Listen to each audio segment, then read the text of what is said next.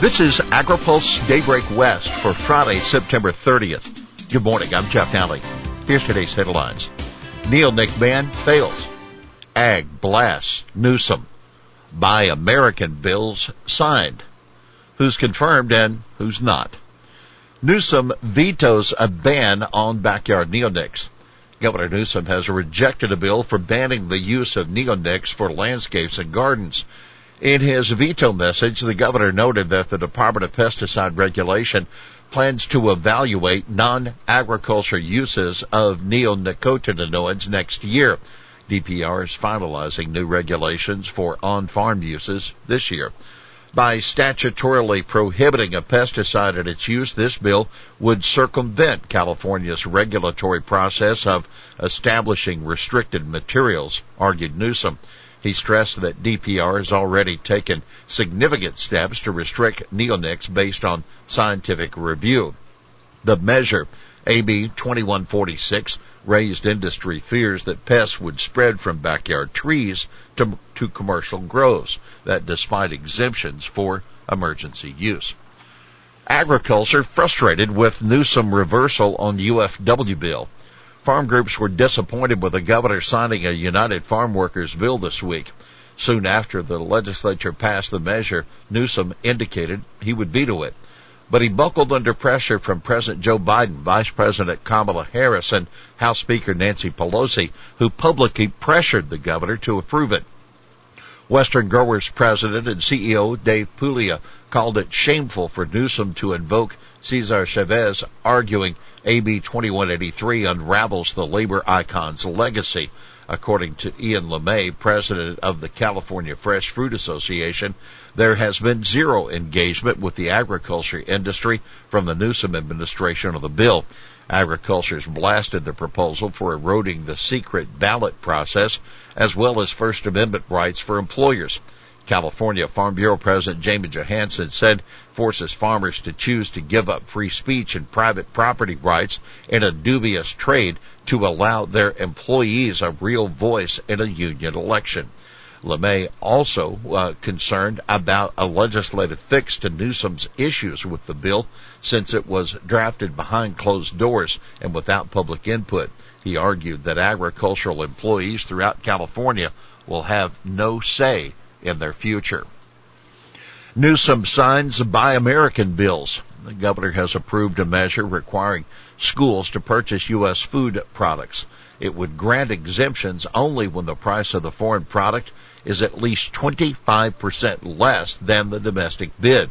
In this signing message, Newsom said it would benefit the agriculture industry as well as workers, students, and teachers.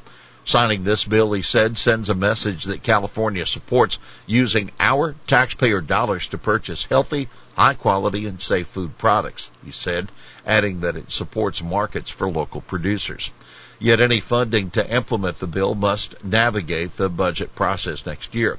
The Ag Council sponsored the bill and applauded Newsom's approval.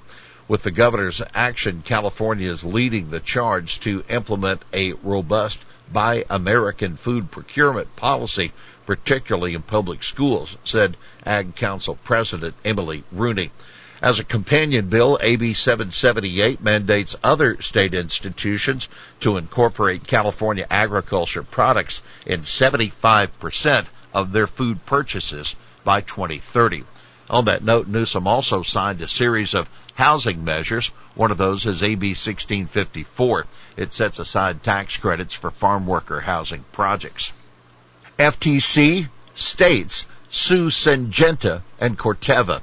Federal Trade Commission and 10 state attorneys general have sued Syngenta Crop Protection and Corteva for paying distributors to block competitors from selling, quote, cheaper generic products to farmers. The complaint, filed yesterday in the U.S. District Court for the Middle District of North Carolina, claims both companies use loyalty programs to force distributors to limit business with competing pesticide manufacturers. The companies are then able to raise the price of their food products, FTC alleges. By paying off distributors to block generic producers from the market, these giants have deprived farmers of cheaper and more innovative options. The word of FTC Chair Lena Khan in a release. You can read our full report at agripulse.com. House set to clear stopgap. Lawmakers are quickly wrapping up their pre-election business and hitting the campaign trail. By a voice vote last night, the Senate confirmed Jose Esteban to be USDA Undersecretary for Food Safety. Vincent Logan will be a member now of the Farm Credit Administration Board. 2 trade-related committees important to agriculture are still pending. Doug McCallop to be Chief Agriculture Trade Negotiator at the Office of the U.S. Trade Representative, and Alexis Taylor to be Undersecretary for Trade at USDA.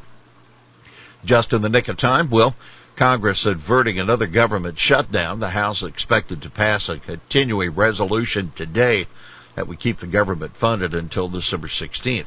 Without the CR, funding for many agencies and programs would run out with the end of the 2022 fiscal year today.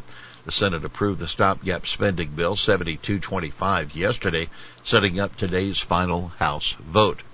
Following today's action, there will be no more votes in the House or in the Senate until after the midterm elections in November. FSA advises local offices on advancing equity.